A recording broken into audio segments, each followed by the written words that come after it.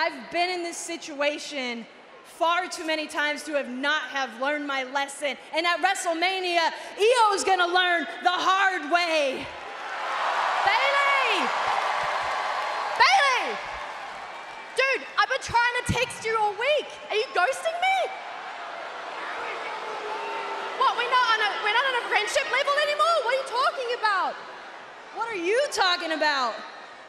Where the hell were you last week?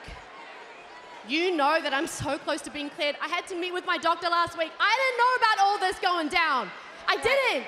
Cut the crap, Dakota. Look, okay, hear me out for 1 second, all right? I was put in a really tough spot. I was, but I always believed in damage control. I always believed in what you created.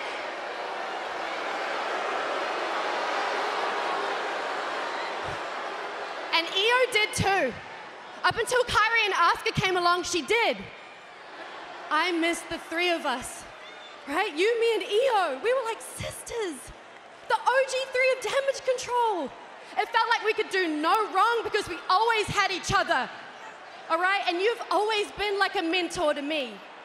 I wouldn't be here if it weren't for you.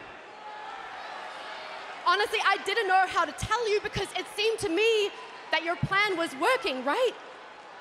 Kabuki Warriors won the tag titles.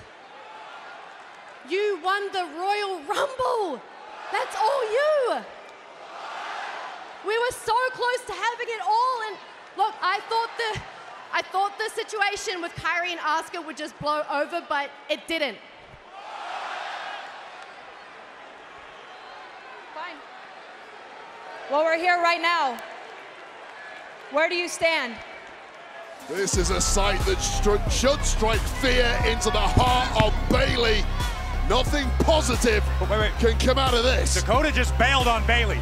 Bayley is all on her own in the middle of the ring. Yeah, because Dakota is not stupid, that's why.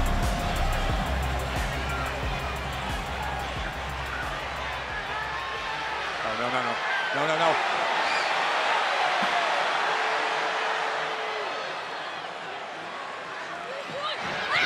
Whoa. Look at this, Dakota Kai wielding its steel chair.